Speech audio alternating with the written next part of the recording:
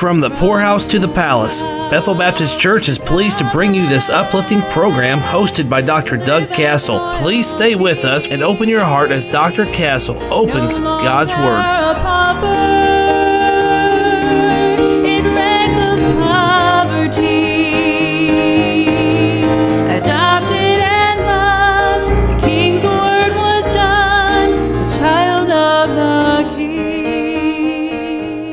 Well, today we begin chapters 5 and 6, and in these chapters in Zechariah, we must pay close attention. And I know that's hard to do. Sometimes in a daily radio broadcast, you might miss a day, but I'm convinced that you'll get something out of this if you pay close attention. And as we go along in these prophecies, and we're coming down to the last 3 visions here, we are given less interpretation of the prophecies all the time. So the question is, how do we solve this? And I would say this. Apocalyptic scripture, which is what we're looking at, always defines apocalyptic literature. The Bible is its own best commentary. And a lot of times I've had preachers ask me, what books do you read? And I read a few. But I'm going to tell you what, most of this we get just by going through the Bible and comparing spiritual with spiritual, line upon line, precept upon precept. So I want to take you to the vision of the flying scroll today and read the first 4 verses here. And the Bible says this, "Then I turned and lifted up mine eyes," in Zechariah 5, "and looked, and behold, a flying roll. And he said unto me, What seest thou?" The angel asked that question to Zechariah. In Zechariah, he said, "And I answered, I see a flying roll. The length thereof is 20 cubits. That's about 30 feet long. And the breadth thereof 10 cubits. That's about 15 cubits wide." By the way, that's the exact dimensions of the Holy of Holies. And then he said unto me, "This is the curse that goeth forth over the face of the whole earth. For every one that stealeth shall be cut off as on this side according to it, and every one that sweareth shall be cut off as on that side according to it." One guy was stealing on one side of this roll, and the other guy was swearing on the other side. And God said, "I'm going to cut off the thief and the cusser. And I will bring it forth, saith the Lord of hosts, and it shall enter into the house of the thief, and into the house of him that sweareth falsely by my name, and it shall remain in the midst of his house, and shall consume it with the timber thereof and the stones thereof." Now this vision is given to the Jews, but it includes the Gentiles. As Israel is cleansed and anointed by the Spirit in chapter 4, so her sins must be removed, as found here in chapter 5. We cleaned God's man up in chapter 4. Now we got to clean up the nation. And Zechariah saw a flying scroll, and the scroll is not rolled up, it's open. It measures, again, 30 feet long and 15 feet wide. Again, the same measurement of the holy place within the temple, the place of blessing. But this scroll is a curse. Israel had broken the 3rd and the 8th commandments of the 10 commandments. They had taken God's name in vain, and they had stolen. Now, these are not the only sins of the people, but representative that man has sinned against God and mankind. And it's a personal vision that deals with individuals. And by the way, I bet people that are listening today, even though this was written to Jews, there are people that have sinned against God and sinned against mankind. I'm sure I'm speaking to that fellow today. And on the one side of the roll is man sinned against God, the first table of the law given to Moses. On the other side is written man sinned against mankind, the second table of the law. There were 4 commands in the 10 commandments written to God's relationship with man. The number of man's relation, 4 is the number of the earth, God's relationship to man on the earth, and then 6 commands on the other side. The 6 is the number of man, Revelation tells us. Now, many Jews did not believe in individual judgment. They only believed in national judgment. Now, they were wrong. But God sends a message to the whole world, including the Jews, that he's going to cut off those that are found guilty of breaking his law. If you're guilty on one side as a thief, he's going to cut you off. If you're found guilty on the other side of the scroll as a blasphemer, he's personally going to cut you off. God said he would enter the homes of the thieves and the blasphemers and sit in the midst and consume them. And here again, we are reminded that the law does not bring any into salvation. It brings to salvation. The law won't bring you into salvation. It brings you to salvation. The law won't save you. It'll just show you need to be saved. And I wonder how many of God's homes have been destroyed by God's people that take God's name in vain. And by the way, I just don't even say things like, "Oh my gosh," and "golly." Why? Because I think you're just cheating. And you might as well, you're just no different than saying, "Oh my God." By the way, don't let people on television curse in your home either. Nevertheless, the foundation of God standeth sure, having this seal: the Lord knoweth them that are his. And let everyone that nameth the name of Christ depart from iniquity, and let him not be named. Amen. Those that name the name of Christ, taking Christ's name in vain.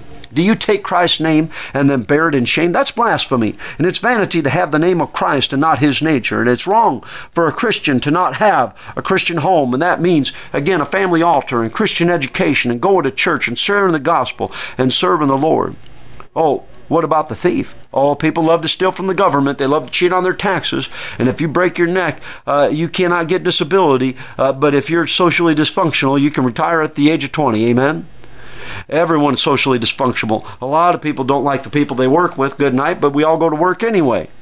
But you steal from the government when you should be there working. Look, not everybody's on disability. I say there's some that I know they need it and they have to have it and they can't get by without it. But most of y'all people out there, everybody's back hurts, everybody's neck hurts, and everybody has a problem that don't like working with the guy next to you. Shut up and go to work, man. Now, let me tell you something. First 5 years my wife and I were married, we qualified for just about every kind of welfare available. We didn't know it. And I was working for a Baptist church, amen. I made nothing, and I never took one single food stamp. I never took the food card now. I never took WIC. We never applied for housing assistance. You all okay? I went to work. God paid. I didn't live on a credit card, and I just trusted that God would do what he said and supply all my need according to his riches and glory by Christ Jesus. I prayed. You know what? We had a house, and we had food, and we ate, not always what we wanted. Well, I get ticked off in the line following these bums that go up there and they're wearing better clothes and buying steaks and monster drinks and sugar drinks, and kids in there using their parents' welfare card and drink those things as bad as liquor and drugs, in my opinion. And we're eating beanie weenies and hot dogs and macaroni and cheese, and I've had only one time in 15 years of marriage have we had a quarter of a beef. One time. Some of y'all can't handle that. But I'm alive today and I weigh a little more than I ought to. Amen. I ate what God gave me. By the way, it tastes better when you work for it. Got too many people stealing today. Stealing. We need to raise a generation that knows how to eat peanut butter, macaroni and cheese, and roadkill once in a while, amen, and Spam and split pea soup and them old, man, my mom used to send them old, what did we call them things, those oatmeal crackers, I forget what we call them. I can see them things, boy, I can see that little Amish guy's head on there, and peanut butter on those rice cakes, that's what they were, and navy beans and black-eyed peas and fried egg sandwiches, and taste better than steak if you eat what God provided and you got it honest by work and not a thief. By the way, my dad could have got all that junk too, but Dad worked, and we ate poor, but we were rich, amen. And I can't tell you the number of times through the years I've not been able to get people to church because someone in this church was a thief with money. We live in a small town. Name and character are worth more than gold. And if you're a thief and you don't pay your debts to your people in town, you're a poor testimony to Christ. And many people have lost a better name. Many lost people have a better name than some Christians. And the Bible says a good name is rather to be chosen than great riches. We got people that cheat and run up their bills and don't pay them, and then you expect someone to come to your church. God help you. I know Christians who cheat more than the lost, and cheat other Christians, and Christians bank on the spirit and the demands of Christians' forgiveness from other Christian businessmen. That's not right. Be honest. Let me tell you something. You're going to have to deal with sin personally in your life. And maybe I didn't get on your sin today. I got 10 minutes to deal with the whole world. But God named these two things, and I have confidence that when I'm speaking on these two things, that if you've sinned against God or you sinned against man, God will reveal your sin to you today. And you know what? Let me tell you something. You're going to need that daily cleansing. You're going to need cleansing to have communion. Individual cleansing, not just national cleansing, individual. And I hope you'll keep short accounts with God and that you'll confess your sins today, be right with God, and live and walk in that spirit. Amen. My time is gone for today, and we're going to see the vision of the woman in the ephod when we come back next week. And you join us as the Lord gives you an opportunity. God bless you until our time again. And I hope you'll be faithful to a good house of the Lord this coming Lord's Day. May the Lord bless you until our time next week. No longer a pauper.